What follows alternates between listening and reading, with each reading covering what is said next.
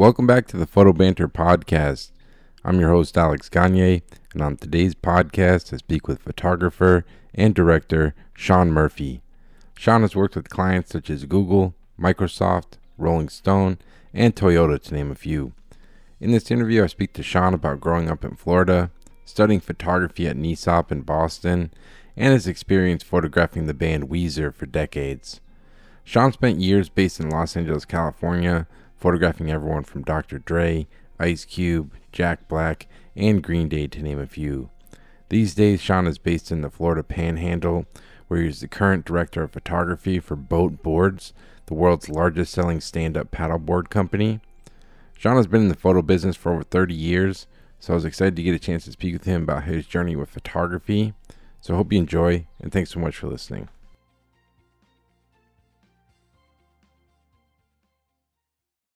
All right. Well, I now welcome on Sean Murphy, man. Excited to talk to you. Man, you got a lot of energy, man. Everyone I talked to, I was talking to Clay Patrick McBride the other day. I told him I was interviewing you, and he's like, "Oh man, buckle up. This is gonna be a good one." So Yeah, those guys that teach that are my friends that I came up with, they'll ask me, "Hey man, can you do a lecture in my class?" They ask me once, yep. and then I do it one time, and they're like, "Maybe that was too much." the bosses get a little too scared, you keep it real, Sean, man. That's right. But yeah, man, like, how's it been going? Obviously been a crazy year, but like following you on Instagram, it seems like you guys have still been cooking, shooting a lot of stuff down in Florida and whatnot. But how's things been lately for you? Dude, it has been, man, it's such a loaded question, but I left Los Angeles 2 years ago. Yep. I think exactly. Perfect timing. It's like right when I left, it's just the shit got weird, But I was actually traveling. I was in China for like a month, and then all over Asia, and then I came back and I was fucking sick, and I think I was like patient zero, Yeah. or something like that. But honestly, it hasn't stopped over here, especially in the atmosphere I'm in with this outdoor company that I work with out here. We're just nonstop. It's gotten much busier. Yeah. Just the travel slowed down a bit, a little less flying. That's really about it. What were you doing out in Asia before the pandemic? I was working with a logistics shipping company called Flexport. Yep. And they do like all this kind of, it's cargo ships, right? Going all over the world. And you can get down to the minute timing on where all your shit is on like a cargo ship. So they sent me all over the whole world, just shooting by myself, shooting all their locations and the people. And it's kind of a cool lifestyle piece for their company, it was a big deal. And it's my favorite thing. I got to travel by myself, and that's the way I like to work the most. Oh, really? Yeah, because I mean, you shoot advertising, so obviously sometimes there's a lot of like production people and crews and stuff. So is it kind of, you enjoy kind of working by yourself pretty much? I love it, man. I've had so many lives in this career over the last 25 years, and it's literally been, from shooting, porn to shooting CD album covers and bands and editorial, to then getting it in with Getty Images before they were Getty, and them teaching me how to shoot in an advertising type style, and then moving into advertising, and then kind of, get into it later, but how I met this outdoor brand company that's oddly enough based in the town I grew up in, and all those things that, I learned over the last 20 years came all together for this company, and I'm able to like utilize every experience, and it's amazing. Yeah, man, it's just like rolling with those punches, because I'm sure the business from when you started to now is a lot different, right? Yeah, yes and no. I mean, it's like it's always kind of the same. And the thing first I want to say, what you're doing is, I get so pumped, because if I was in my 20s and there was a podcast or some way of watching listening to all the photographers that you've interviewed, I would get so much. We didn't have that. Yeah. So in a sense, I mean, it is a lot different. We don't have, you know, I can't get on Clubhouse and talk to anybody in the world or listen to your I mean, you've interviewed a lot of my friends, and I've taken trips down memory lane, listening to them. Carlos Sorrell is one of my best friends coming up, and wow, you know, just the path that he and I took, you know, when we were in our 20s, you know, working together every day, like, you know, just coming up. It was just the hustle. It's still the hustle. You know, you either have it or you don't have it. I mean, everybody takes fucking pretty good pictures,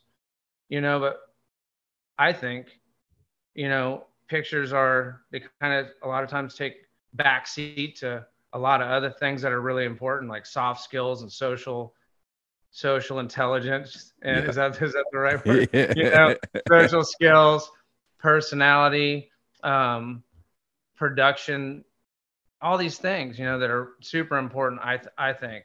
And I really think, you know, it takes zero fucking talent to work hard.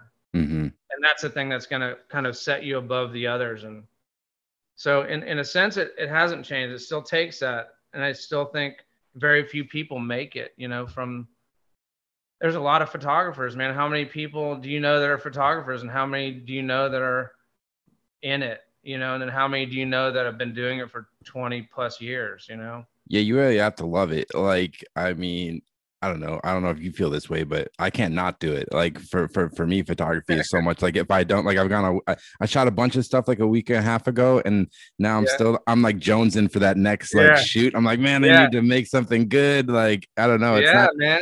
It's a fucking drug, right? Like I was watching your trip to LA. Yeah. It seems like the way I approach shit too. Like I'll go on trips or vacations, and that working is my vacation. If I go on a surf trip, I'm out shooting the surfing.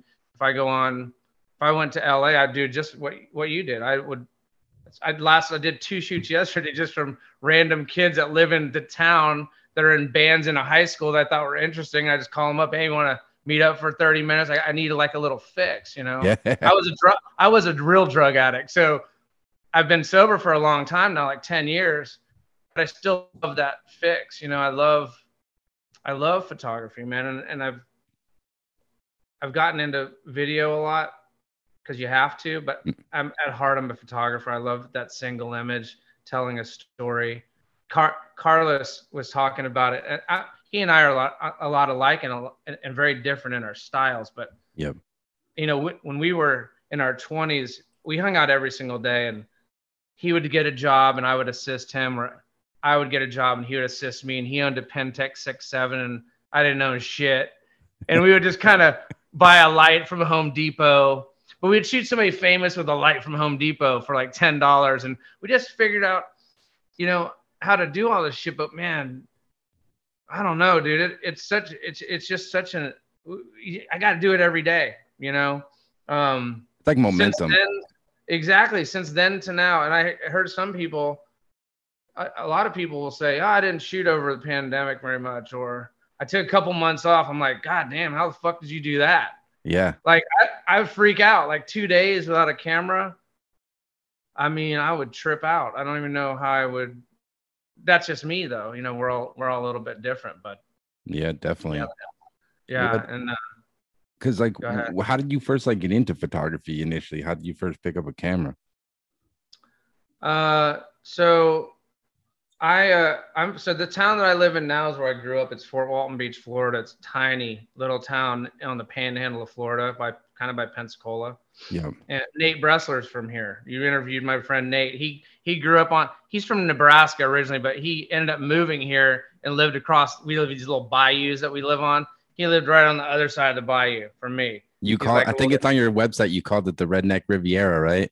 Yeah, that's what they call it, man. This is shit's real down here, dude. The 80s, it was still segregated. You know what I mean? Like the coaches at our junior high had to go to this one road and pick up all the black kids and bring them to school, so we would have a football team. Like it was like that.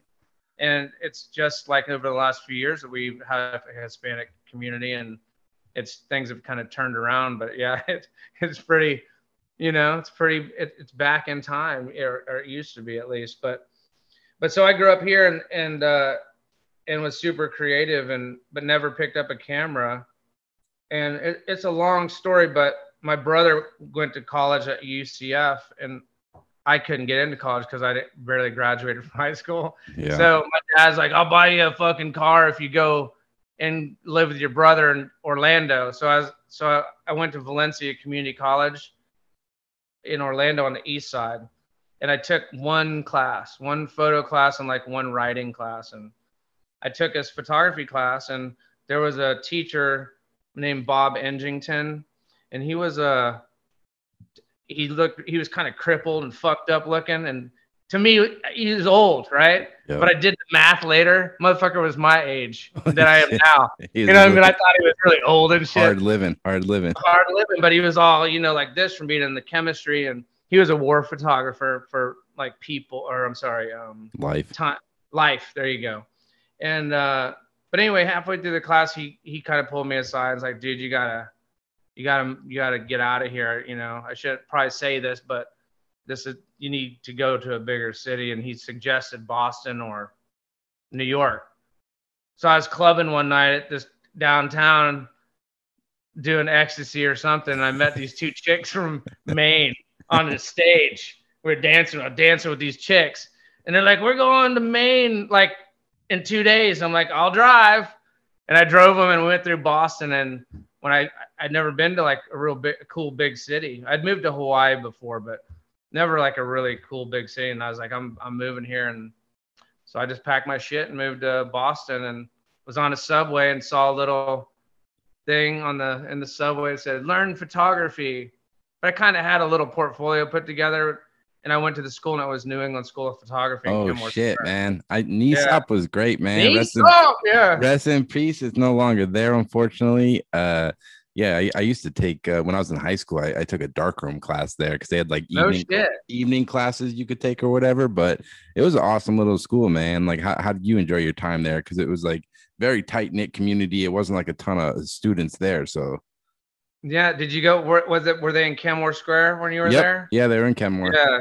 And the vibe was cool, right? You go up these tall stairs, and you just smell the essence, you know what I mean, of the chemistry, and it was like kind of punk rock, because it was, right across the street was the Rathskeller, and there was some other punk bars, and it wasn't all built up yet with all the college shit. So I loved it. I mean, it was amazing, man.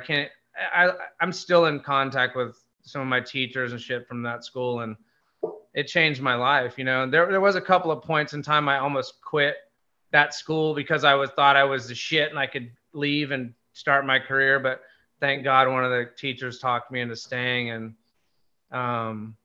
it was amazing. I actually have gone back a couple of times to speak at the school. And the last time I was back was the year they just closed. They moved to Waltham or somewhere else. That closed too. It's not that complete. They closed it. Yeah, which was a bummer. But there's amazing photographers came out of there, like yourself, obviously, and then like Danny Clinch, and then I don't know if you know Jeremy and Claire Weiss, they go by Day 19. They're like a group. Totally. But some badass photographers who've come out of there. Because like, what kind of stuff were you shooting even when you were in school? Like, what were you interested in? So when I was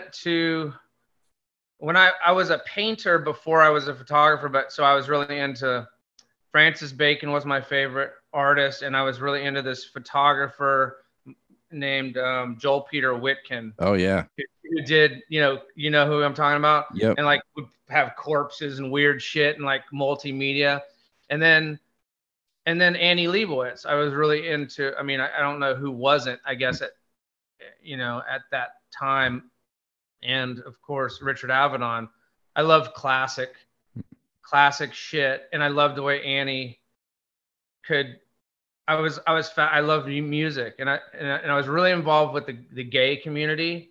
For whatever reason, I kind of connected with that community and started.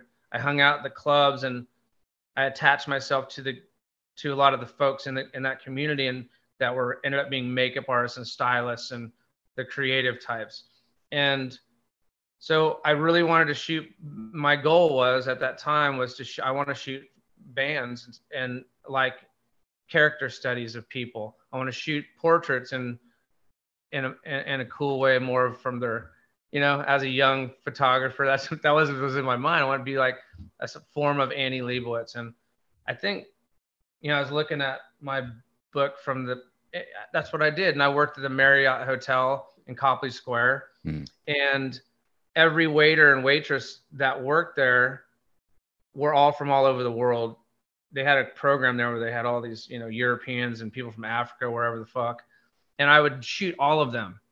Every single person I meet, I would like, can I do a portrait of you? And I would fucking figure out their life or what they were into, what their shit was.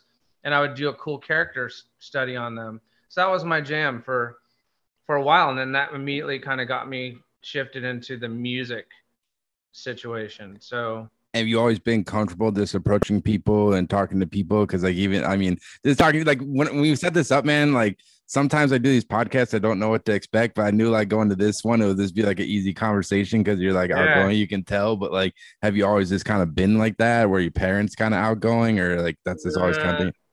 Dude, my dad was a colonel in the Air Force, and my whole family's military. I'm the only one that's not. Wow. So it was real kind of gnarly, you know what I mean? Like you're getting ass beatings, and you kind of were shut down a little bit. But I don't know. I came out I figured out one day that if you're funny, my granddad, he said some shit to me one time where he was trying to pick up a chick in Vegas. My granddad was trying to pick up a waitress, and I was with him using me for like to help him pick up a chick and at a casino.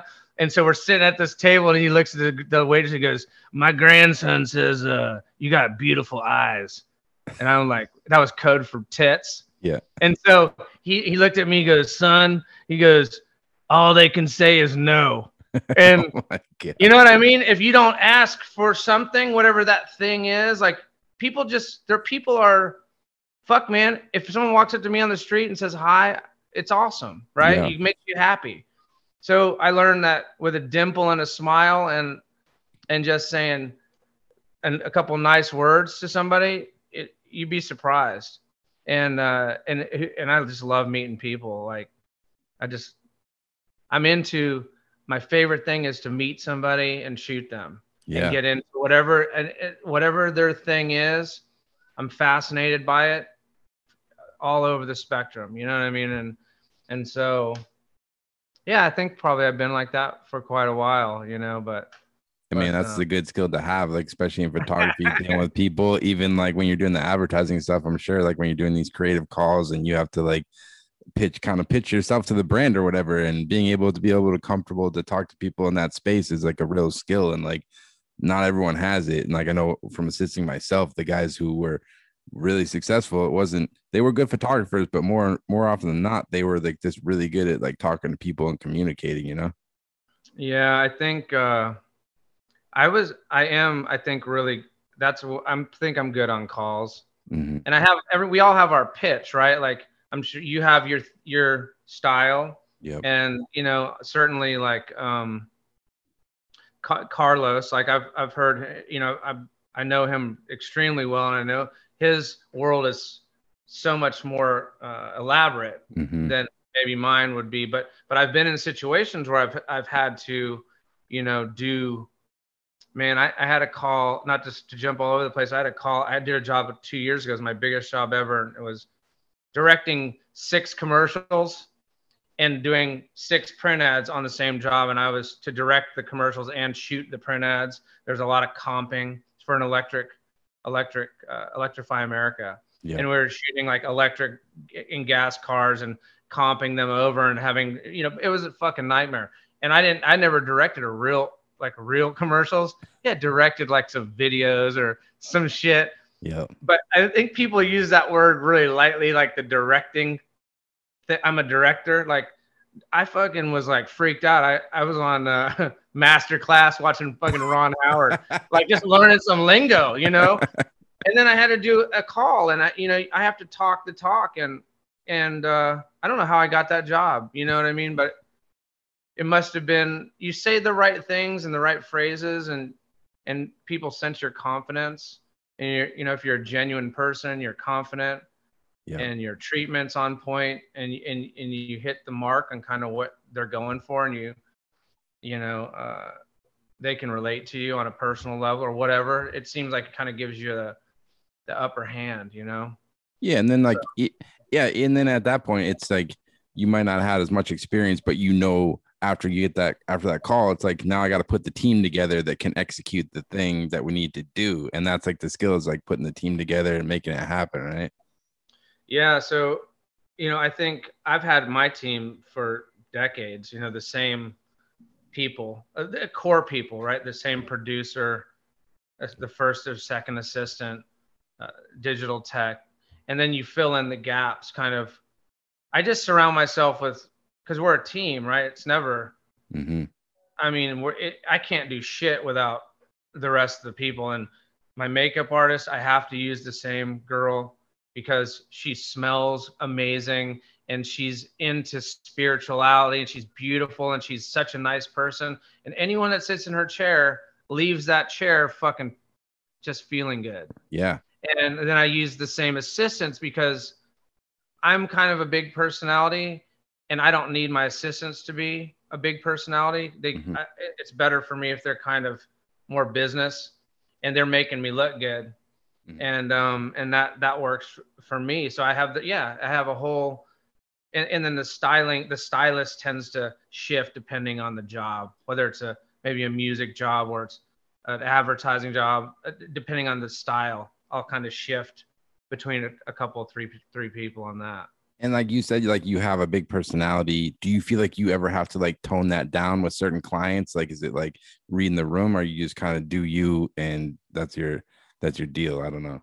No, I think you have to be respectful and read the room, Yep. obviously. And I think no matter how much I tone it down, I can't cover up every tattoo. And Yeah. I know I'm gonna slip up with some swear words every now and again and probably say some off-color shit. And they'll probably find out that I was an alcoholic and a meth addict at Yeah. some point. That comes up because sobriety is my life. I love it, and it tends to come up after a couple days.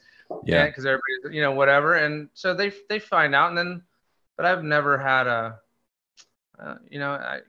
kind of think you should be who you are, right? So I think you said it. I was listening to you on a podcast with man, I can't remember who it was, but you were saying, you're talking about, oh, it's Gary Land. You're talking about shooting, maybe it was shooting athletes or something. You're like, man, everyone's doing that thing. Mm-hmm. But so what am I going to add to it, right? But so I'll just be myself. And if people dig it, that's fucking awesome. You don't have to, everyone doesn't have to like you, right? So I think it's important to just kind of be who you are. You know what I mean? That's going to be you don't need every job. You don't, Yeah, you're not going to get every job, because I made that mistake early on. Like I've said a million times, it's like I was trying to do shit that I thought would like lead to a job, but it doesn't. And then now it's just like, fuck, I'm just going to shoot the stuff I like. And like you're saying, like people like it, that's cool. If not, like whatever, like I'll just keep on trucking. It's just like, I don't know if you feel this way, but like the thing in this career that has made me like a skill that I think I've gotten from it is like being able to take rejection. It's like every day. It might be like some job you lose or like some personal project you're trying to shoot. Like I was trying to line up this shoot I wanted to do, and the person just wasn't interested. And I was just like, whatever, man, like roll on to the next one. And it's like, I don't know. It's kind of a random point, but it's just being able to roll with those punches, I think, in this business, Yeah. And there is a lot of rejection, and I don't take it as rejection necessarily. I miss a lot, especially on ad campaigns. Like, we're doing a bid right now for a pretty sizable job, like a week-long job. Mm-hmm. And we're and putting a treatment and a bid together, and then we're triple bidding it, and then some fucking dude comes in, or a girl, I don't know who it is, comes in and undercuts the shit by like, I mean, crazy. Mm-hmm. And anyone that knows anything is like, dude, you can't do they're this buying job the job. They're buying the job pretty much to do it. It's crazy. Yeah. Yeah. So there's a lot that shit frustrates me, but yeah, I mean, if I don't get something, oftentimes mostly when I don't get something better comes along. It's like, fuck, glad I didn't get that thing because this thing came along. And I'm not really money driven. Like, I don't know how much money I have ever. My wife tells me not to spend shit or spend, or I'm cool. And I just work every day and I shoot every day. And I have a lot of different streams coming in, whether it's stock or editorial, or I'm on salary. I'm the director of photography at this company, Boat Boards, or I'm doing an ad. So there's many streams coming in. Yeah. And I don't really know where I'm at ever. I just base it on, is this thing interest me? Is it cool? At this point, I don't think I have to work so hard to, you know what I mean? I'm in a comfortable place which I've never been able to say before. Yeah. So I can kind of turn things down yeah, man, it's a never ending learning. I learn every day. Yeah, man. And now we have our mutual friend, John Harrington, who's my mentee. Yeah. Who's been around for 4 years, and I get to relearn shit with him. Yeah. Which is cool, right? Like, cause I get to see a kid that was my age when I was at NESOP, and you watch and you go, oh, he's going to fuck that up or whatever. But he's excited. He's excited about it. He's like, so yeah. Super pumped. And I love it. And it makes me realize what a journey, you know, this is. It's a long journey. And that's the other thing the famous thing that he fucking hates me saying all the time, is he hears me say it all the time, is, you know, when I was at NESOP and I was 23 and I thought I was hot shit. I was the class speaker and everyone, you know, gave me accolades all the time. And I was kind of like the hot shit that year. And I was outside smoking cigarettes and being cool out front. And this teacher of mine, Dave Shervish, he's still my friend. He's like, listen here, motherfucker. Just like that, roasted me in front of all these other kids. And it's like, if you make it, which you probably won't, it's going to take you 10 years. Easy. And I'm like, fuck you, man. I'm already shooting bands and this thing and that thing. And god dang, man, it was like 8 years, you know what I mean?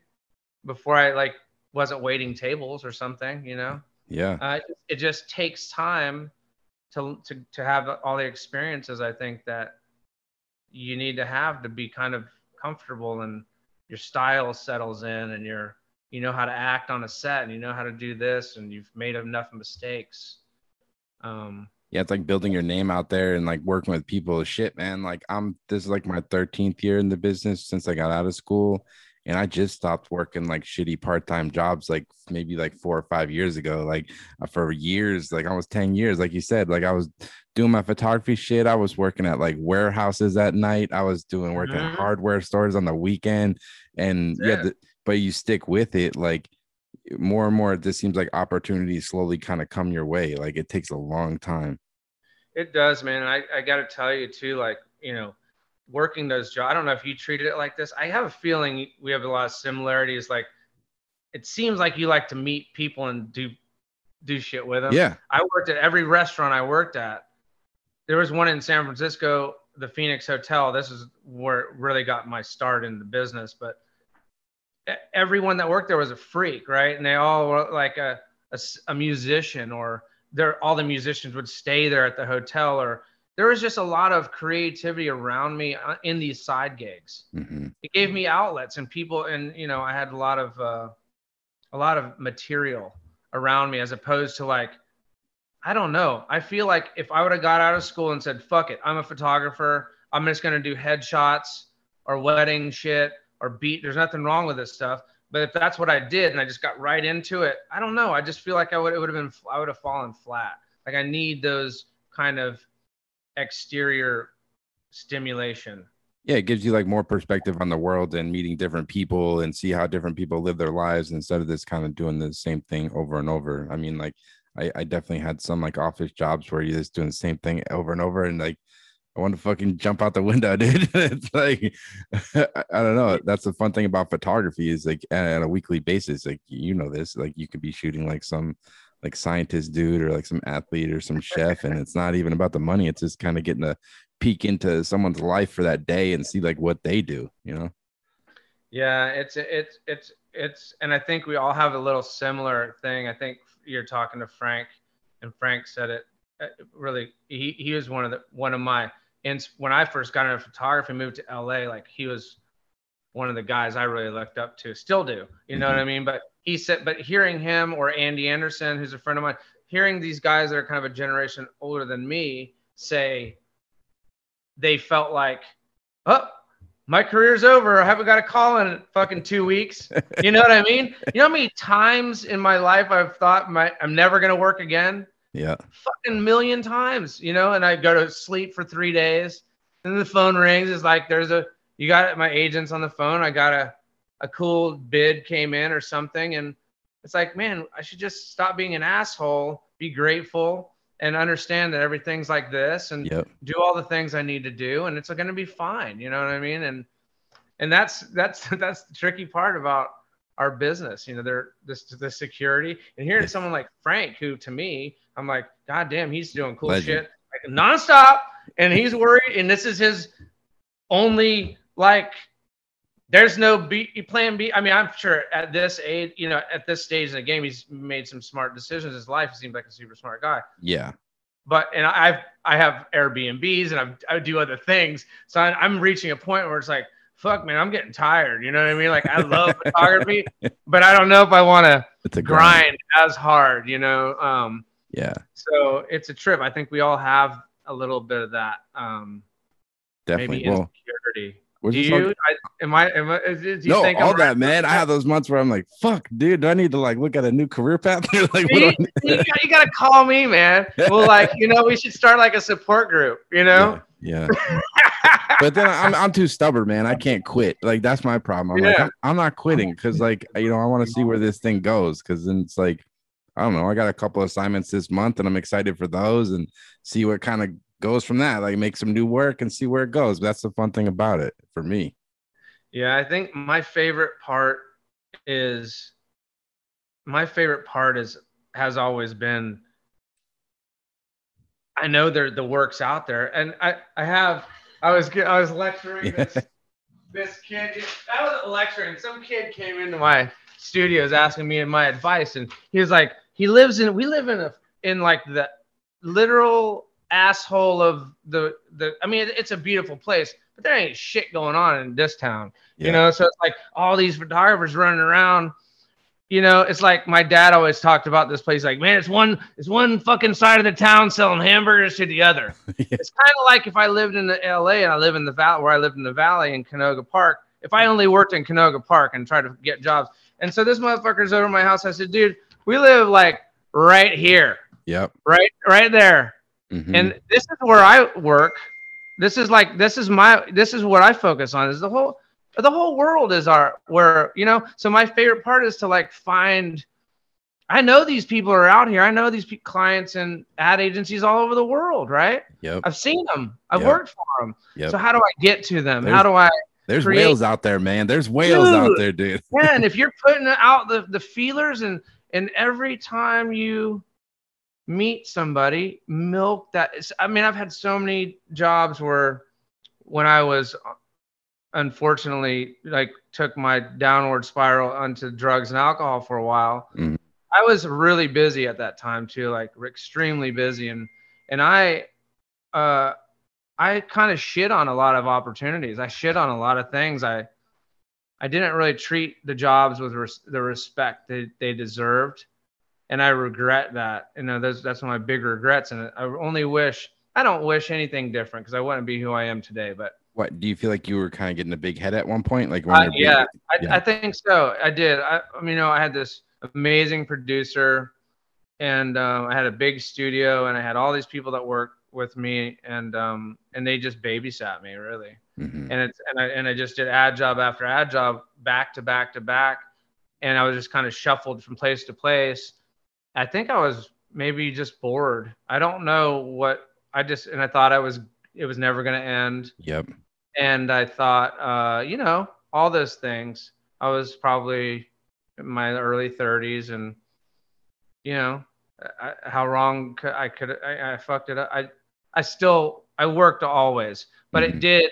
A lot of things went away, man. I got a divorce, and I had a falling out with an agent, and I shifted agents to another one in New York, and everything got weird, and it just was a weird few years. And so I think it's important to really milk relationships and in a genuine way, like treat every job like it's your last. You know what I mean? Enjoy it, have fun, you know, and you meet so many great people. And like this job I got at Flexport, traveling the world, I met a guy, I didn't even remember him. I was shooting I got hired to shoot portraits at this agency, Swirl, in San Francisco. They're like, hey Murph, they knew me. They're like, hey, can you come up and just shoot all the fucking people that work here in a fun way? Yeah. Just do your thing.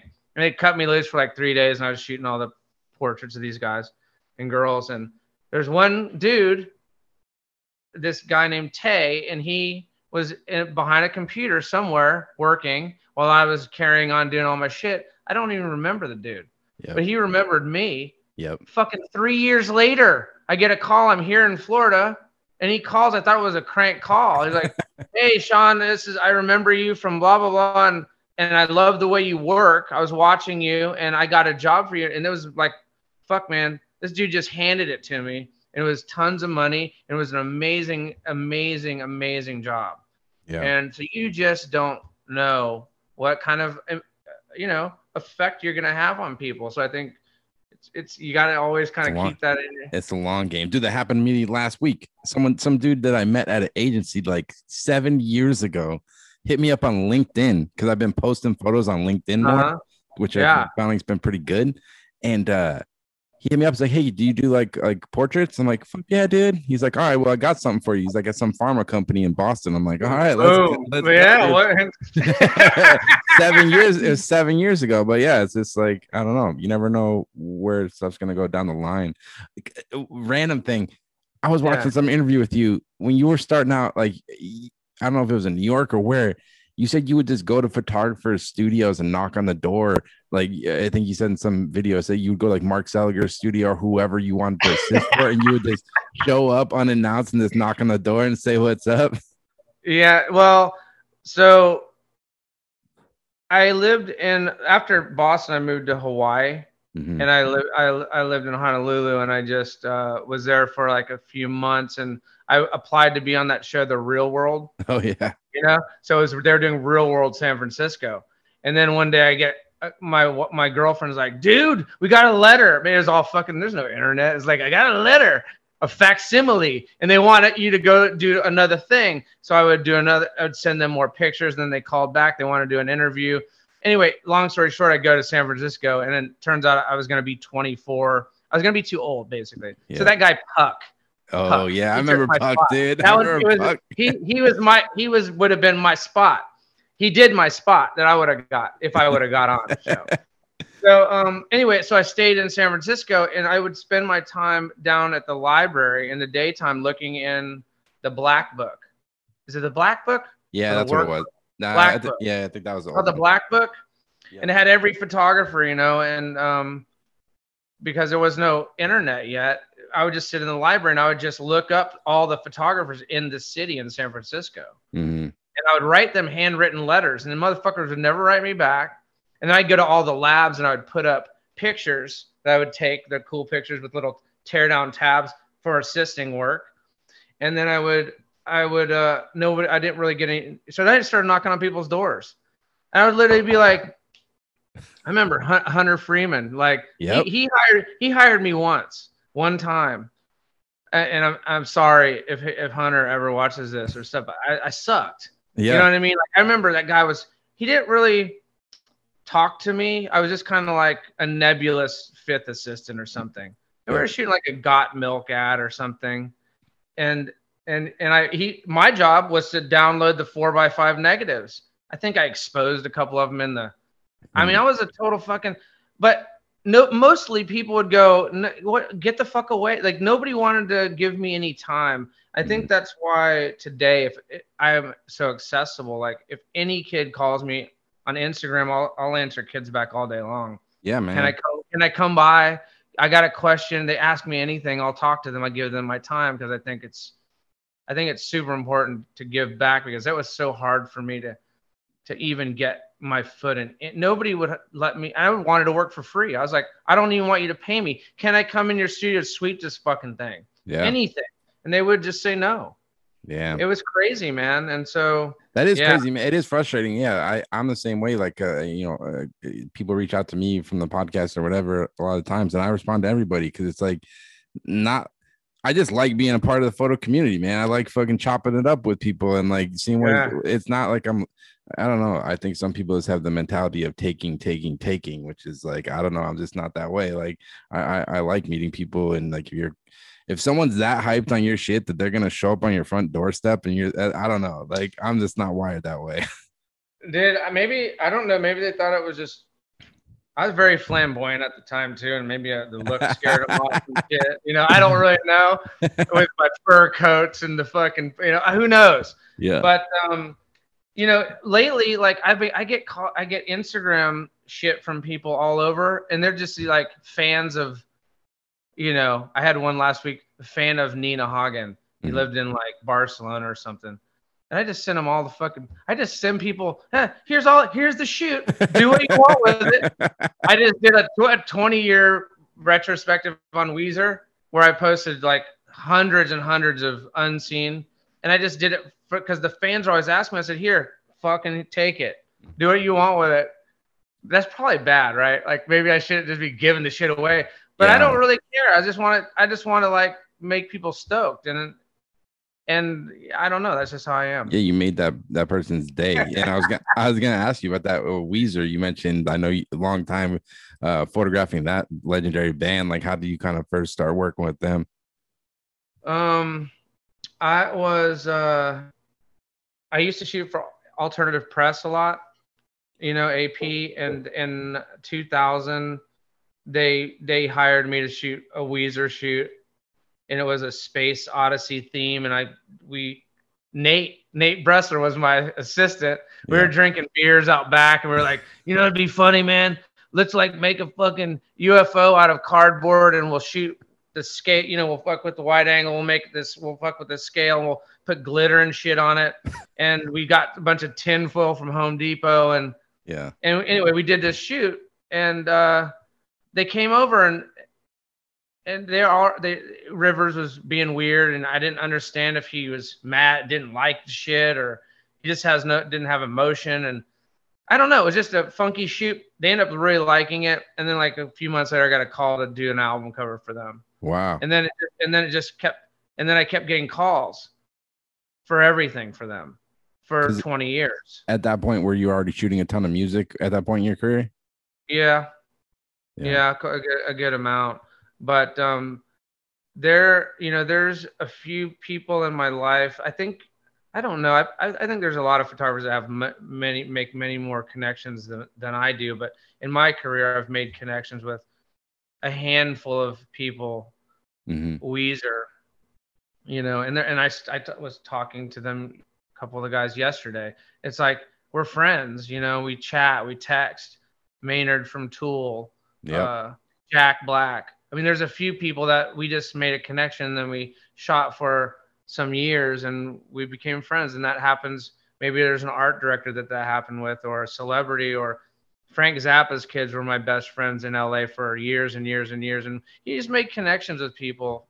And for me, it always starts with a photo shoot, and that's probably my favorite thing about photography is like, it's just, I'm getting paid to go meet fucking cool people. Yeah, man. With Weezer, you know what I mean? Yeah. With Weezer, what kind of stuff were you shooting? Like, obviously, you mentioned like album covers. Would you ever like kind of go on tour with them, or like, what kind of stuff would you shoot for them mainly? No, I never went on tour. It was mainly so they do a lot of albums. I don't know how many I've shot. Many of them. I don't even know. But they would call, and Rivers or somebody from the label would call and say, oh, there's an album coming out. And then it seems like every time this is how it would go. I would go through my album collection. My album collection was given to me by Stuart Copeland from the Police, because I helped him move. I helped him and his brother Ian move.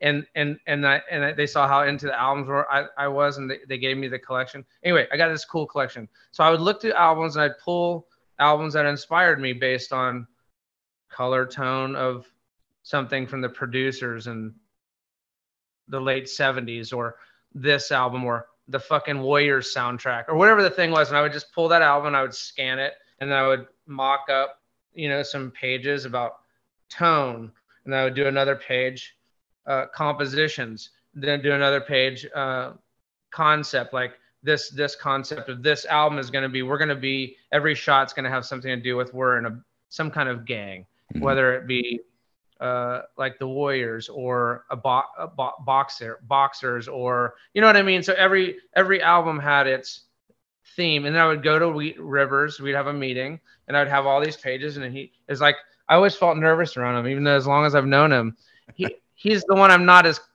He's a really great guy, but he just seems like he's thinking all the time. And I'll show him and I'll go, here's what I'm thinking. Boom. Here's the tones. Here's my inspiration. I love these poses. I love this lighting. I like da. And he would just go, okay, cool. Let's do it.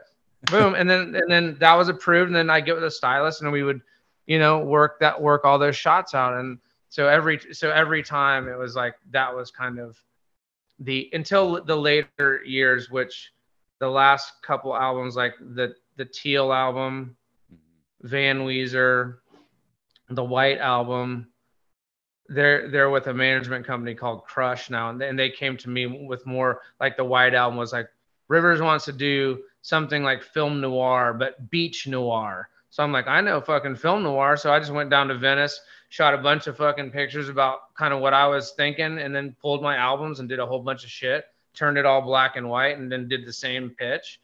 And he's like, fuck yeah. And then the album cover ended up being something that was a little unplanned. It's like, we were out on the beach kind of thinking about this, and then there's a couple sitting next to a lifeguard stand, and I see a guy down the way with a fucking metal detector, and we just pay the dude the metal detector $20 to come stand over here for 5 seconds. The couple's not moving, and they don't give a shit. So the band just stands there, and we click a frame, and that's the album cover. Holy and that shit. tended to happen a lot, that always happens on my shoots. You kind of give it a base structure. You do the footwork, you scout everything, and then you leave room for some spontaneity, So Yeah. The music stuff's interesting. I mean, the music industry is an industry that's changed dramatically since, like, I mean, when I was a kid, you go to the record store and buy cassettes, and then it was CDs. And I don't even know, like, do bands really do album cover shoots anymore these days, or not really? I don't even know. It seems like it's a way different business. Yeah, I think it's back, man. Like, I feel like I'm not in the music game very much anymore. Like, I shoot some musicians, but not a lot, And so I feel like, albums are big, and like the Weezer ones they're all on vinyl. It's fucking cool. Everyone's buying vinyl. It seems like, I may be wrong. Although Weezer was number 1 on the Billboard charts, I think a couple weeks ago, and I texted Scott, and I was like, fuck yeah, man. Like, we're going to get another, because I got all these platinum albums from previous albums. Like, fucking A, man, we're going to get another play. He's like, dude, we only sold 25,000 albums. And I'm like, but they're number 1, you know what I mean? So it's just downloads and shit. Yeah. No, it's funny. But, yeah, you've gotten to photograph a lot of amazing musicians. And one photograph, I didn't even know you took it. And then when I was researching for this, you have a really great portrait of Dr. Dre. It was a great portrait. I was just kind of curious what the backstory with that shoot was. So, man, how do I phrase this? I used to shoot a lot of hip hop, a lot of rappers for a period of time, and then I got really frustrated with it, and I vowed never to do it again because it just was too much work for me. What were you frustrated with? Just the way that, because I was taking shit real seriously, and I was on time, and I put a lot of effort into a lot of these shoots, and people were late all the time, and they didn't really want me. That they would come and see me, and they're like, "What's this surfer motherfucker doing here?" And how's, you know what I mean? Just this, it was just kind of the way it was. And then I got AP were doing a thing on, they had Dr. Dre on the docket, and they said, Murphy, go shoot Dr. Dre. and he's only got 30 minutes. I said, okay, I'll do it in fucking 10. Yeah. So, because I was kind of mad. I was like, he's only giving me fucking 30 minutes. I'll get Fuck you. it. I'll get you, motherfucker. So okay, he could not have been the coolest guy. So I walked in, and this is my young self being a dick too, because I somehow was making it about me, Mm-hmm. and I didn't realize that this is a busy man that is making a fucking album, and he's got a lot of shit to do, and some kid's gonna come in and take his time away for some magazine he probably doesn't even know exists. You know what I mean? He's being cool enough to love it. So I went in and just set up a couple Kino banks and a pro photo, and I had an RZ and just did a quick pull focus, and I had it all set up, and I just sat him down, and I shot 2 rolls. Wow. Bam, bam. And I said, thanks, sir. Done. He went, you're done? And I was like, yep. He goes, I like you. And I was like, cool. See ya.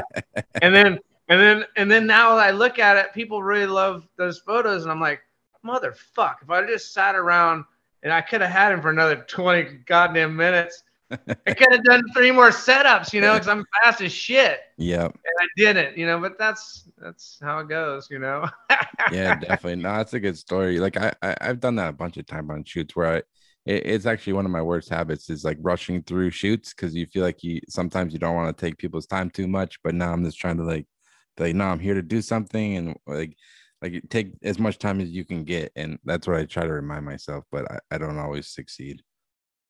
Yeah, it's a fine line, right? Because some people, like you said earlier, reading the room, I do a lot of front work, no matter what the shoot is. If it's like I shot a teenager yesterday, and I spent 2 hours scouting, figuring out my lighting, setting up my lighting, getting everything in the truck, getting the lenses, and making sure all my wizards and the batteries are fucking ready. So when this girl comes from after school, it's fun for her. She doesn't have to see all my bullshit, and it's a good, fast experience, and the pictures are amazing. I think that's how I always, and I think Carlos touched on it too. He and I both, we came from shooting celebrities where you have 5 fucking minutes, and generally you're in some kind of hotel room or someplace that's maybe not exciting. But I would go like a day before and kind of poke around, look at the nooks and crannies, come up with a few ideas, so I already know the lay of the land. And then I'll have my idea, and if that idea fails for whatever reason, I've got backup and backup and backup, and I've got all my cameras figured out, and I know what I'm doing. And so I think my shtick is making people feel, I make it look effortless. Yep. No matter how complicated, because I've done all the work up front. I think it's very important to do your prep. Yep. And so when you show up, man, you fucking thought about, I think about everything. Is it fucking gonna rain? Is it gonna do this? It might not be sunny tomorrow, but right now it's sunny. What do I do if it's cloudy? What do I do if there's a car parked where I want to shoot? What do I do? Blah blah blah. It's fucking endless.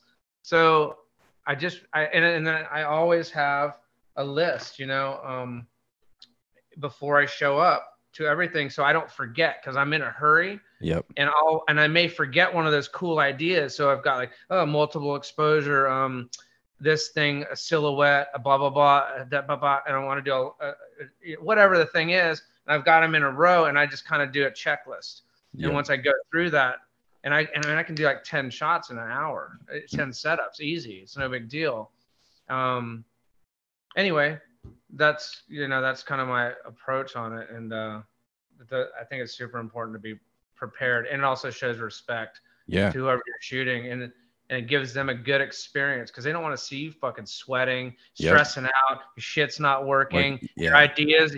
Like I remember starting out, and like I didn't know lighting that well, so it's like I would scope out some spot in Boston maybe, and the light's hitting this wall, and it's bouncing off perfect at 4 o'clock, and it's hitting this window, and it looks amazing. Then you show up the next day, and it's fucking cloudy, and I'm like, oh fuck, what do I do? Fuck, I'm done. I don't know what to do. I don't know how to recover.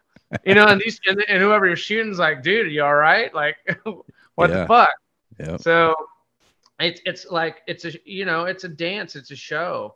I love watching photographers work. I remember in my in LA in my early days David LaChapelle was when he was the shit. He's still the shit, but when he was like, he was everywhere. My makeup artist was working for him, and he's like, "Hey, man," and I said, "Can I just come watch? I just want to watch how he handles his crowd, man. That's so cool." And I went to this fucking warehouse. And there was a plain fuselage. They're doing a Camel. I think it was Camel cigarettes or some shit. Yep. It was a plain fuselage, and he had all these characters all wearing beige. Everything was monochromatic for this thing.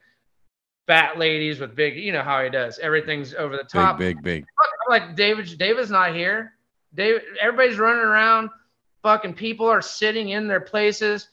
The assistants are framed up. They got lighting going all down the fuselage. It's all lit up. Shooting on a Mamiya 645.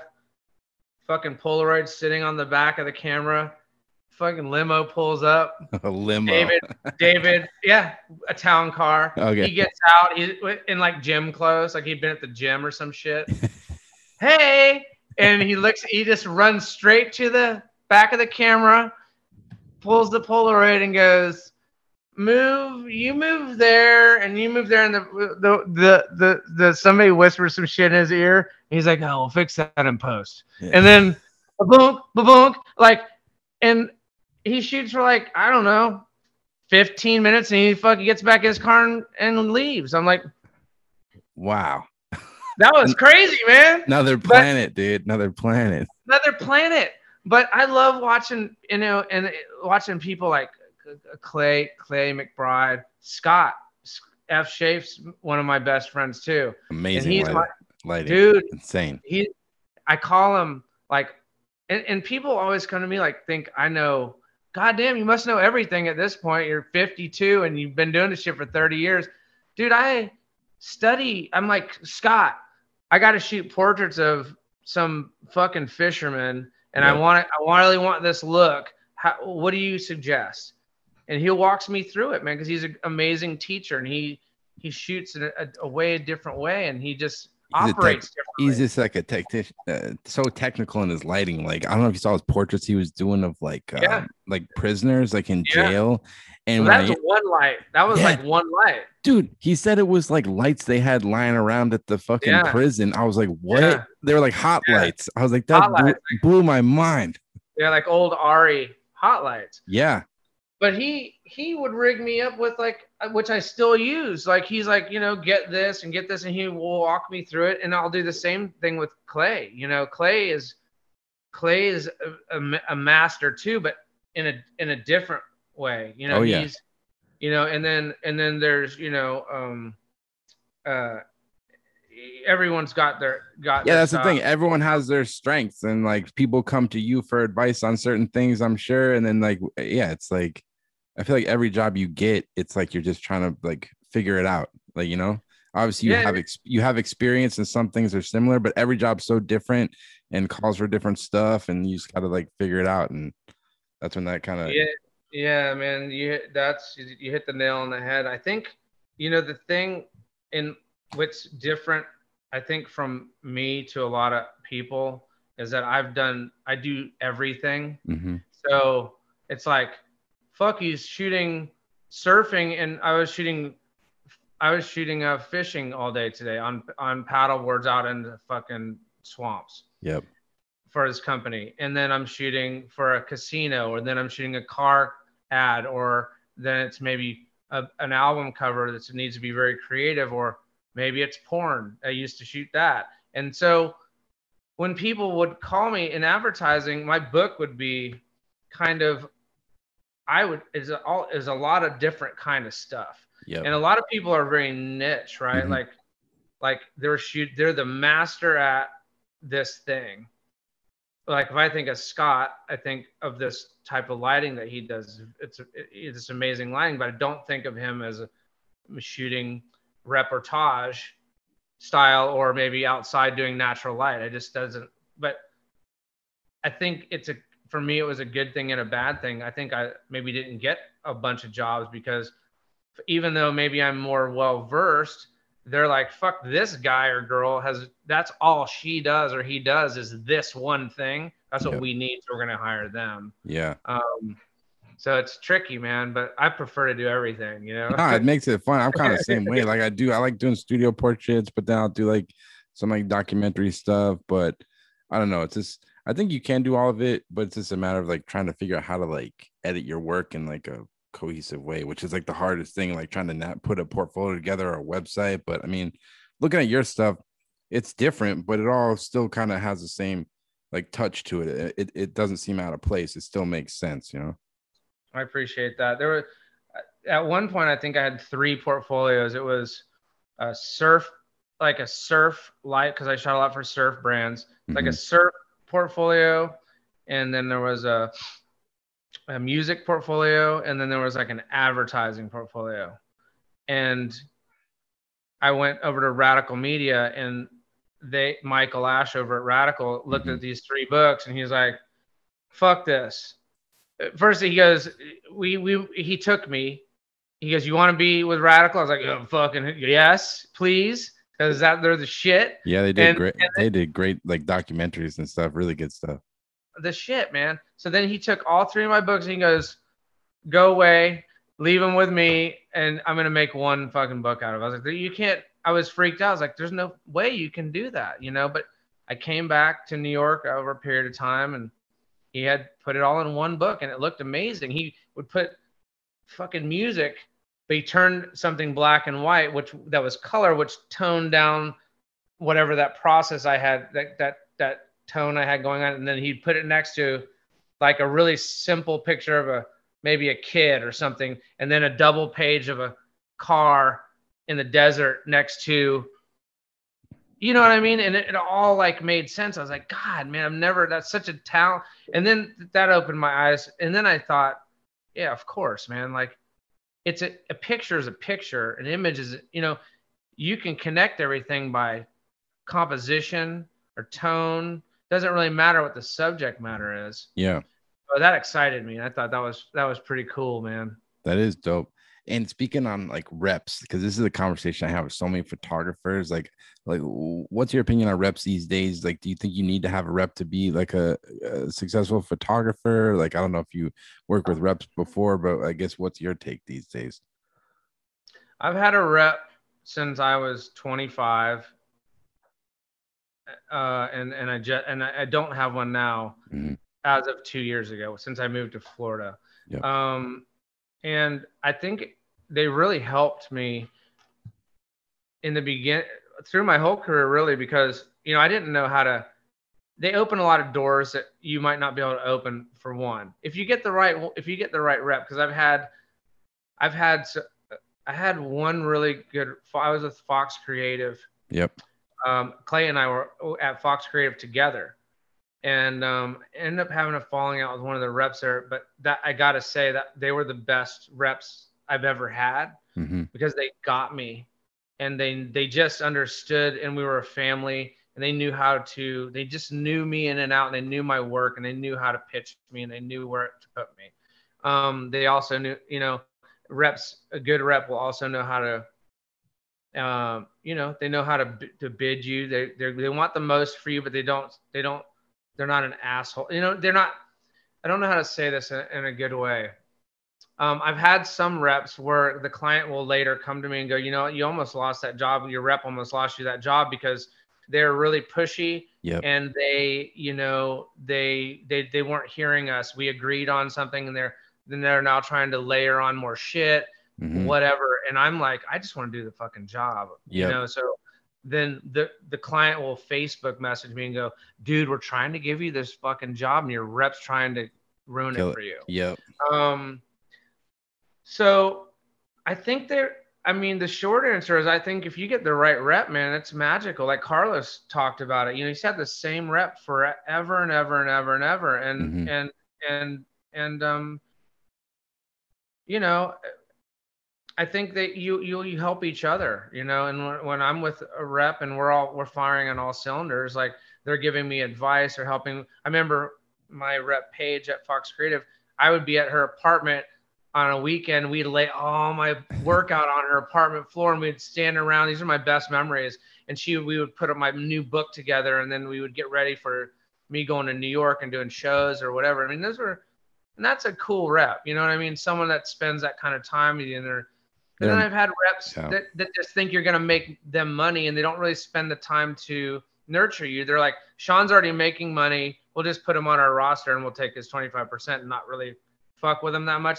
They work more with the younger photographers, and I just kind of sit in the background and do my thing, you know? So yeah, it's tough. No, it's interesting. I personally never had a rep, but it is from talking to so many people, it's just like, yeah, you got to find the right person you match with and trust, I guess. But yeah, it's definitely, I think it's important. I mean, it's like another arm, someone working for your business and helping you get out there. So there's pluses and minuses, I guess.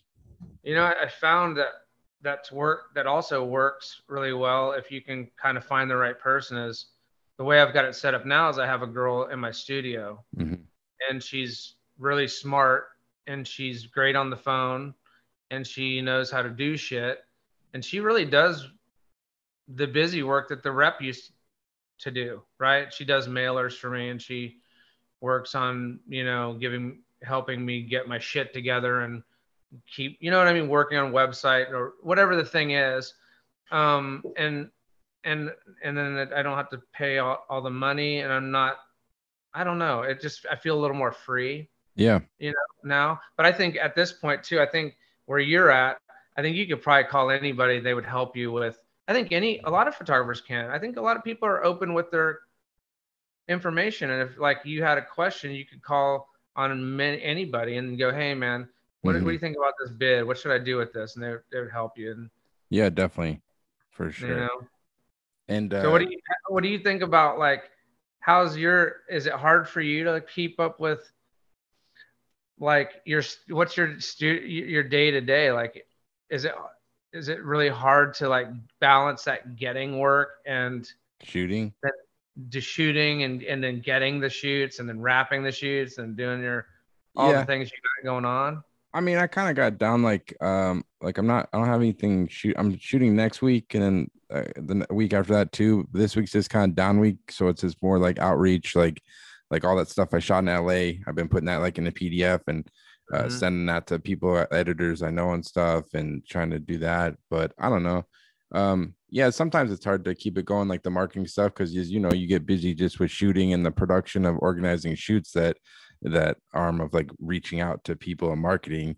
You can't do everything in one day. So I could definitely see the advantage of having a rep who's only doing that on the days, because I don't mind doing the marketing. I actually like it. Like pre-pandemic, I would go down to New York, show my book as much as I could or whatever, and I enjoyed it. I know some photographers hate that part of the business, but I don't. But like, yeah, sometimes you're busy and you just can't do that stuff. So I guess that's the only struggle, I guess. Well, when you were in LA, that's the only time I missed LA since I've left, by the way, watching you there. Because I was like, fuck, when I left, I was like, I didn't even think about it ever.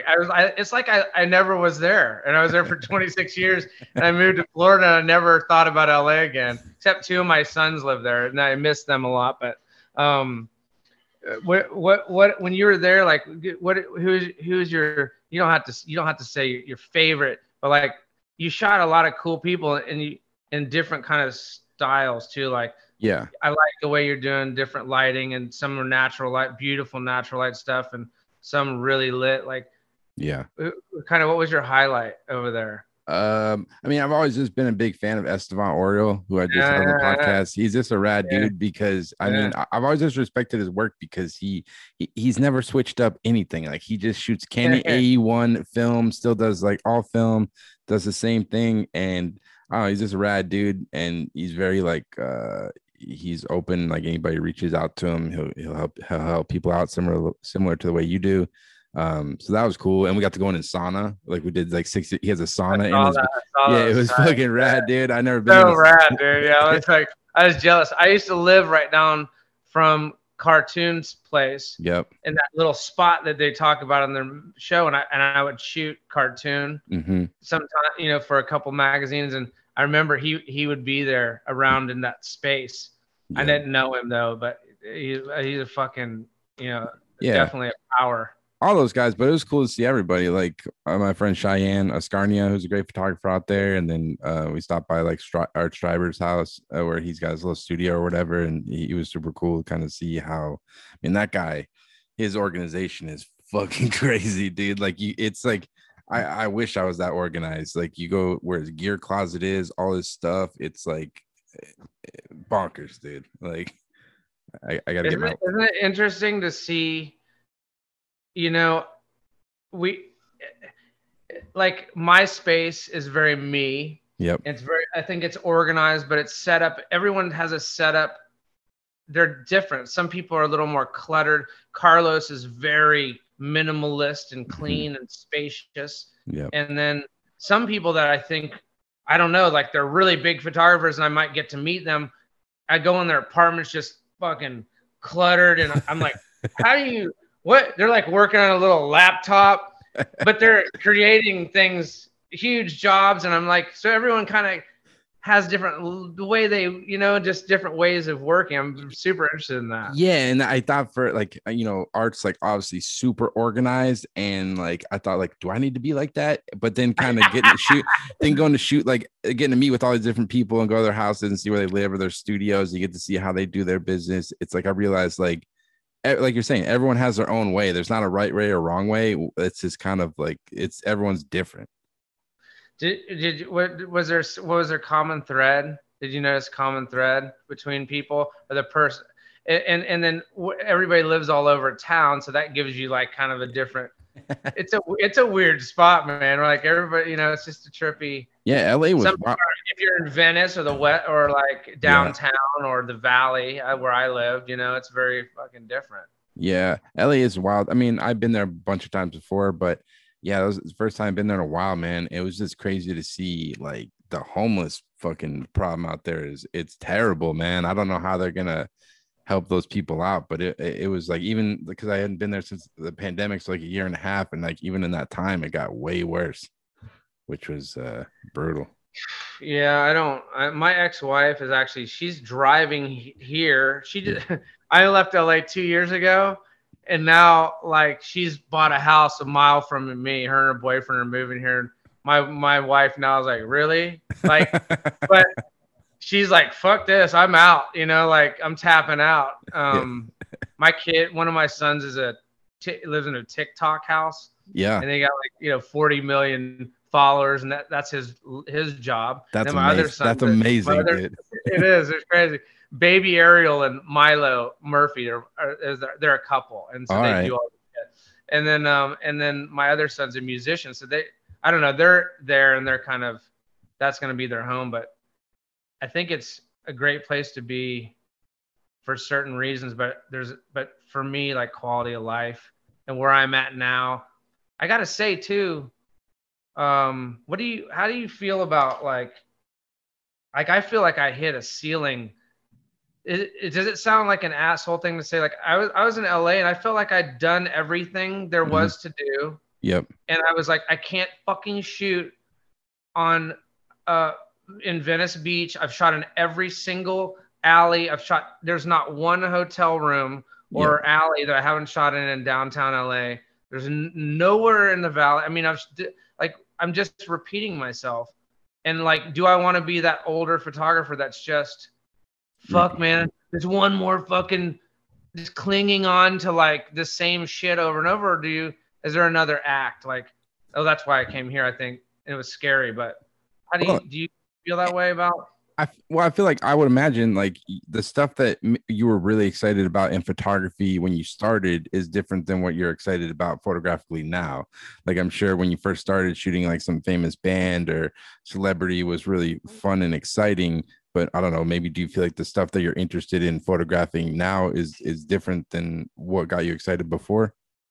I don't think so. No? Like I still like instead of shooting a famous musician, I shot a 16-year-old kid yesterday who's like this punker chick. Yeah. But she, to me, it's just as exciting for me. I still love that, you know, but I don't know, but I'm in a different I don't think I could be here as a young photographer because there's nothing here for a young photographer. I think it's important to be engulf yourself in a city or space where there's a lot of things going on. You can pick off jobs. You can be surrounded by peers and people doing shit, like whether it's LA, San Francisco, Atlanta, Boston, Portland. I mean, there's a shit ton of cities, you know. So Yep.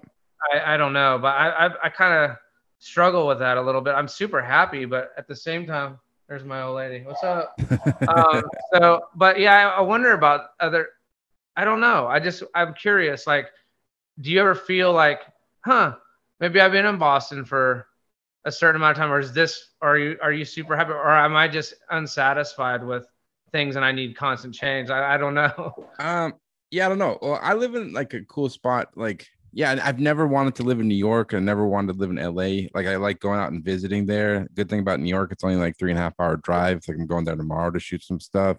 But I kind of like this being in my own zone. Like, I live like an hour outside of Boston, like in a small town. It's kind of chill. Like, I don't know. Like, I don't think I would want to be around all those people all the time. Like, I don't know. But that's just me. I'm kind of like pretty low key. My way to interact with the photo community is just from my fucking apartment or studio, this jamming on here. So, and then I feel like I can just focus more like in a more mellow, like in my town. And yeah, I don't know. It doesn't seem like it. I have no problem still shooting for magazines and getting work. And but I mean, if you want to shoot entertainment, then you got to live in New York and LA. But that's never really been. I'm not opposed to it, but it's not been the focus of my work, I guess. Yeah, I mean, and I think, I don't know. I created a compound, like my dream compound in LA. I could never afford. Mm-hmm. So we would live in like old, like the last place we lived in, Canoga Park, was in a concrete pumping business. Yep. And these guys were kind of going out of business, and I went to rehab, and I got out of rehab, and I came back, and I was just kind of fucking spun out. And they're like, I had a little studio next door, like, hey man, you want to rent this fucking place? And I'm like, can I live in it? Like, I always end up living in these places you're not supposed to live in Boston too. It's like wherever I was, it's like kind of like an industrial space. And then you get a tip that the city was going to come inspect, and you had to move all your shit into a U-Haul and park it down the street for a day. And so I always thought, man, I'm going to move one day if I move back here, I'm going to make my dream studio. I've seen it. It's badass, dude. It's fucking nice. Thank you, dude. And if I told you how much I paid for it, I won't even say, because you'll get mad. You'll be mad at me. Yeah, because it's so affordable here. Yeah. And I live like, you can walk to the fucking beach, the Gulf, right there. It's like a 10-minute walk. Yep. And it's central to downtown. This in LA would be, fuck, I don't even know. Millions $5 million. Yeah. Millions. And yeah.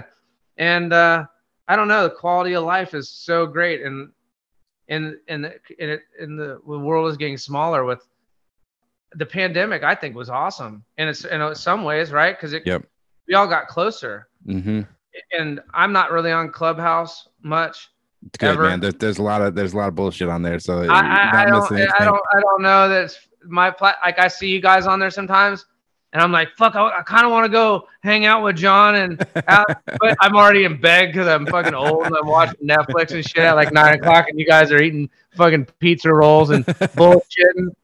But like, as like he's so, like, my kid John comes in so excited, and he's always, hey man, I talked to your friend Ari, or I talked to this guy or that guy that and they said to tell you hi, and it makes me feel fucking happy, because I'm like, man, that's so cool. Like, he a little kid, not a little kid, he's 22, kid from the small town, went to the high school I went to in a shit town for creative stuff, is talking to these high caliber, nice people that I know from LA that I came up with. And I just think that's pretty special, man. No, it's cool, man. You can still be a part of the community. You don't have to live in it. Like, I think if you really love photography, like, there's like a mutual respect, man. It's almost like, it's just like a crew. Like, it's just like you're on the same wavelength, and it's like you speak the same language, Yeah, I love it. And he told me about your podcast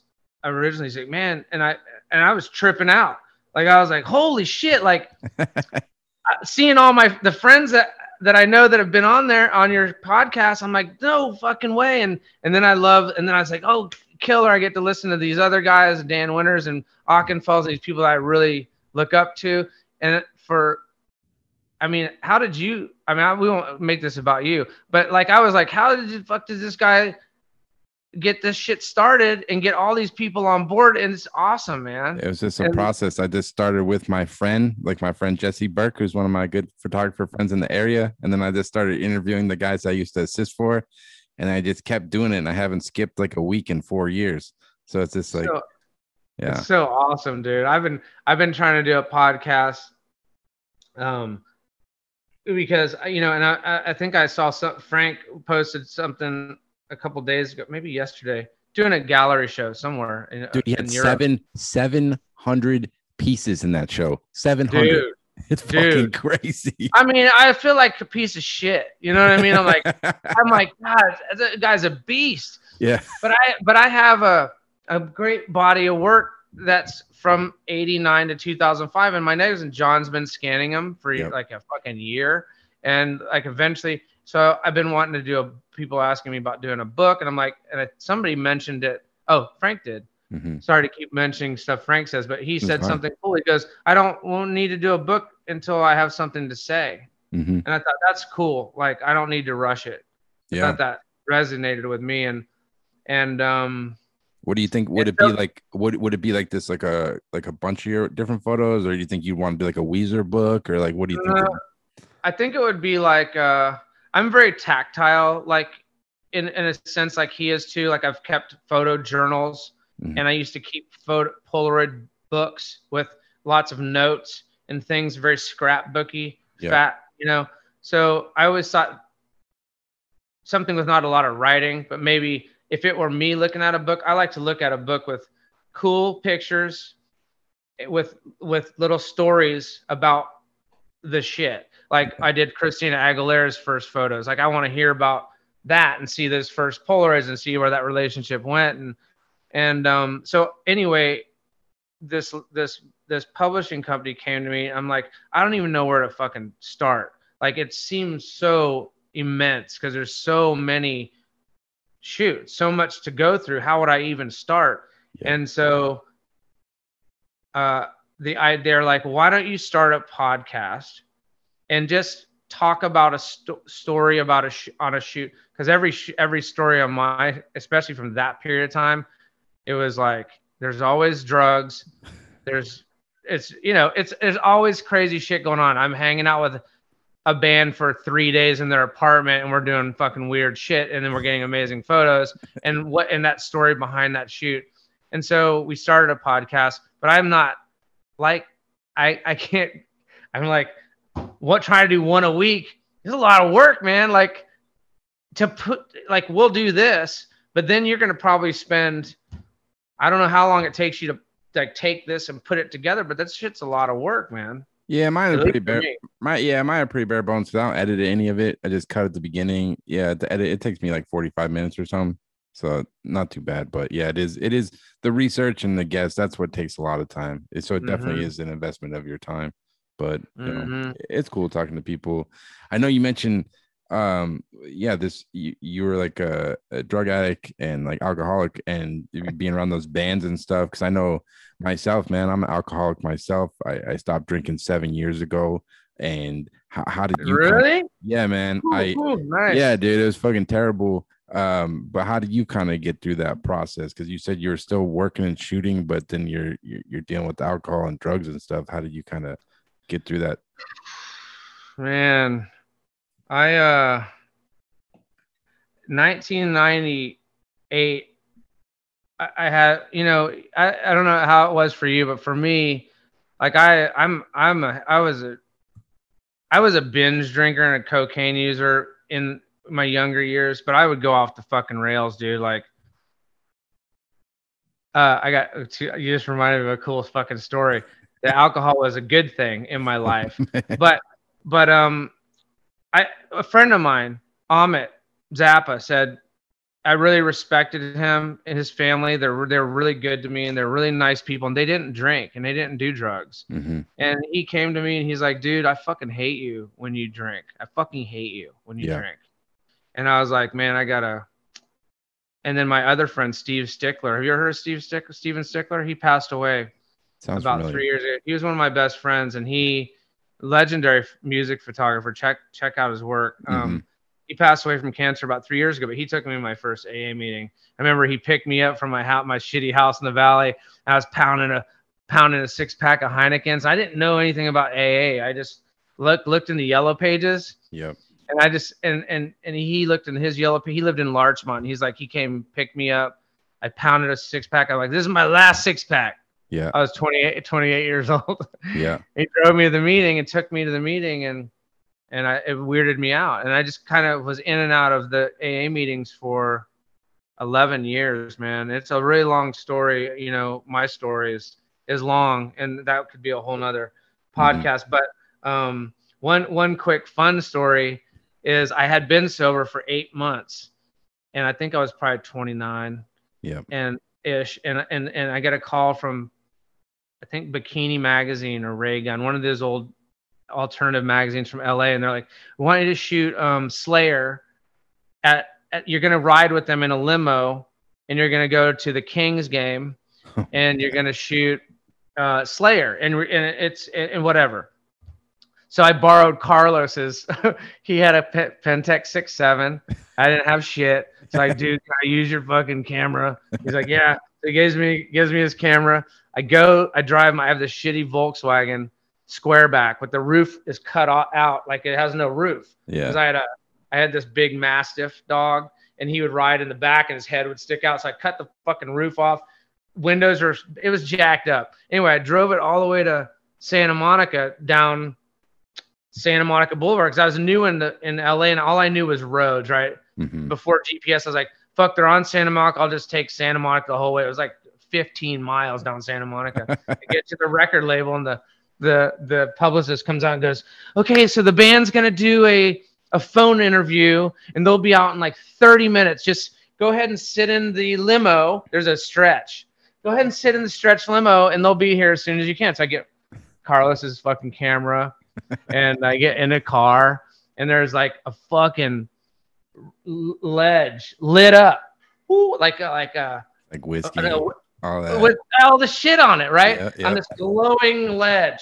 But I was into vodka, and I was like, that was my jam. So there's a bottle of Absolute, and it was not even open. It was brand new. And I stared at that motherfucker for like 20 minutes. I was like, oh, no, fucking don't. Yeah. Don't. Yep. And I was sweating and shit, dude. And I was like, fuck it. And I just chugged like a third of the bottle. Holy shit. Right there. Boom.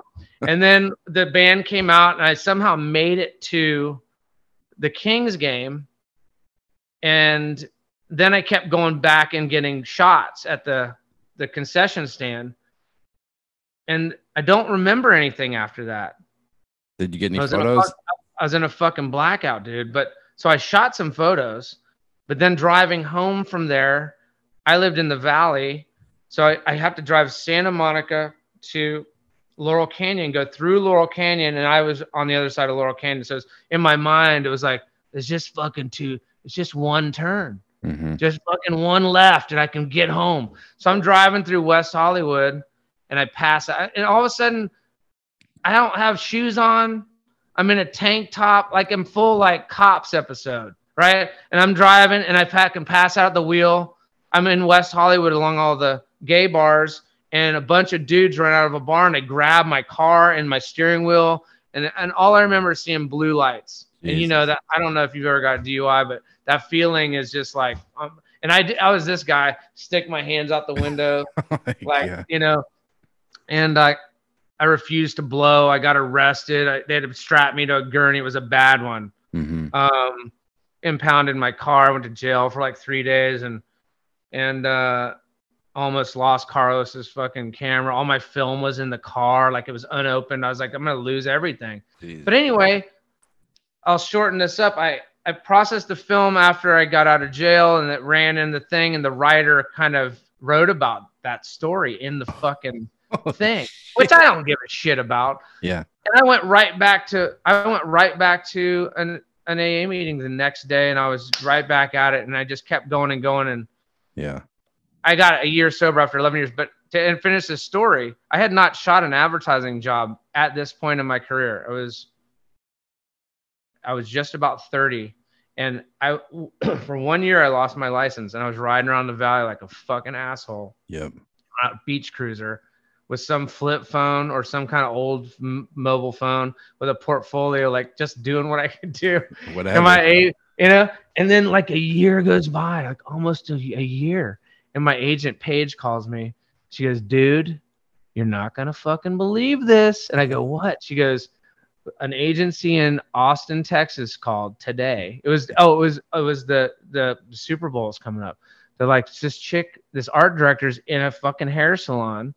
She sees the magazine and sees a shot of, and when I shot a shot of Slayer, the Kings had scored, and the whole crowd jumped up like this. Yeah. And I had it a little slow with a shutter speed, and I panned up, so everything was a little blurred, but they were in focus. And they're like, "We want to do that for the Super Bowl campaign for Visa. Can he redo this shot?" And I was like, I got my first fucking ad campaign from my DUI, and I got the job. Wild. And I bought this fucking Rolex, bro. Off that hey, man, it shows you can turn your life around, man. Turn it around, man. But hey, but then 1 year. So then with that money, I didn't even make that much. I can't remember. I'm making shit up. Maybe it was 15 grand or some shit. Yep. I bought this Rolex, and I bought a 1970 turquoise F100 short bed truck because I thought that's always wanted one. I bought it, had a big fucking glass ball fucking shifter and shit. So everything's going cool. And then one day I'm at the beach, I'm surfing. I'm wearing a fucking Hawaiian shirt and like my surf britches. I got my board in the back. But after the beach, I'm going to shoot the Mad TV cast at Mad TV for the same magazine. I got pulled over for fucking Slayer. Same magazine. So I'm driving this truck through Hollywood, and I'm on the phone talking to my friend in England. I'll never forget. And all of a sudden I see a cop behind me. So I do this thing like, "Gotta go." And I drop the phone in my lap. Yeah. And I had been to Mad TV the day before shooting that day too, like a rehearsal day. So the security guard knew me, and I knew kind of how to get in and shit. So in my mind, I'm like, I'm just sensitive to cops. I'm like, fuck, there's a cop behind me. Yep. And then I miss my turn, and I go into a neighborhood, and that cop turns behind me. And then I get to a four-way stop, and there's two more cops. Jesus. I'm like, holy fucking shit. Now there's three cops. I didn't do anything wrong. I'm freaking out, though. I'm sweating. And then all of a sudden I hear helicopter, and then I look behind me, and there's like fucking 6 cop cars, and they're following me. And I'm like, I just got to get to Mad TV, and I'll be okay. And I took a turn, and I pull in the fucking where the guard gate is. Yeah. I can hear the helicopter, and it's right next to channel KTLA 5 on Sunset. It's right there next to that. Yep.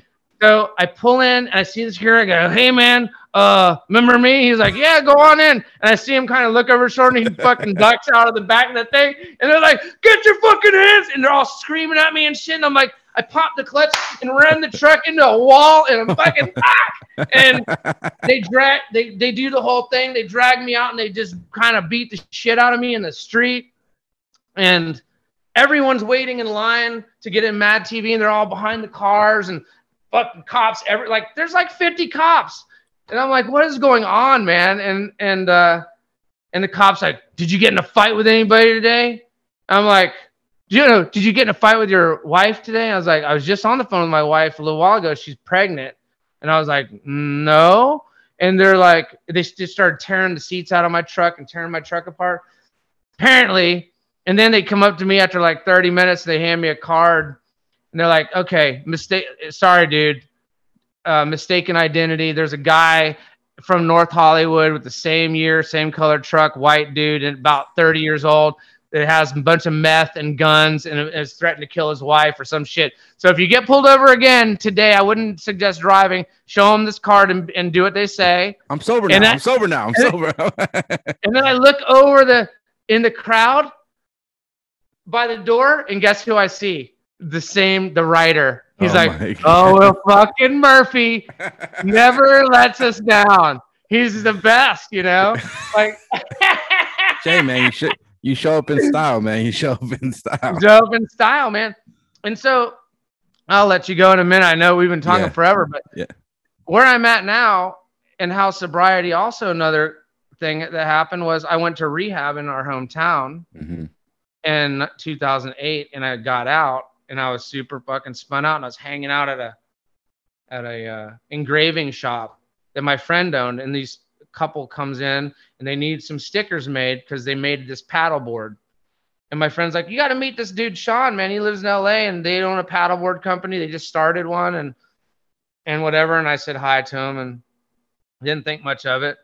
And then I went back to LA, and I came back about 6 months later, and then they had opened up a little shop. And my friend that was working at the engraving shop is now working at their shop. And I was bored, and I was always looking for something to do. And the owner of the company, I said, "Hey man, can I take your picture?" Like you. I just want to do a fucking cool. I was like, what you're doing sounds fucking cool. Can I take your picture, like shaping a board? Like, let's do some shit. And he's like, "Why?" And I was like, "I don't know, it'd be cool." But he let me, and I shot his picture. And then I come back again.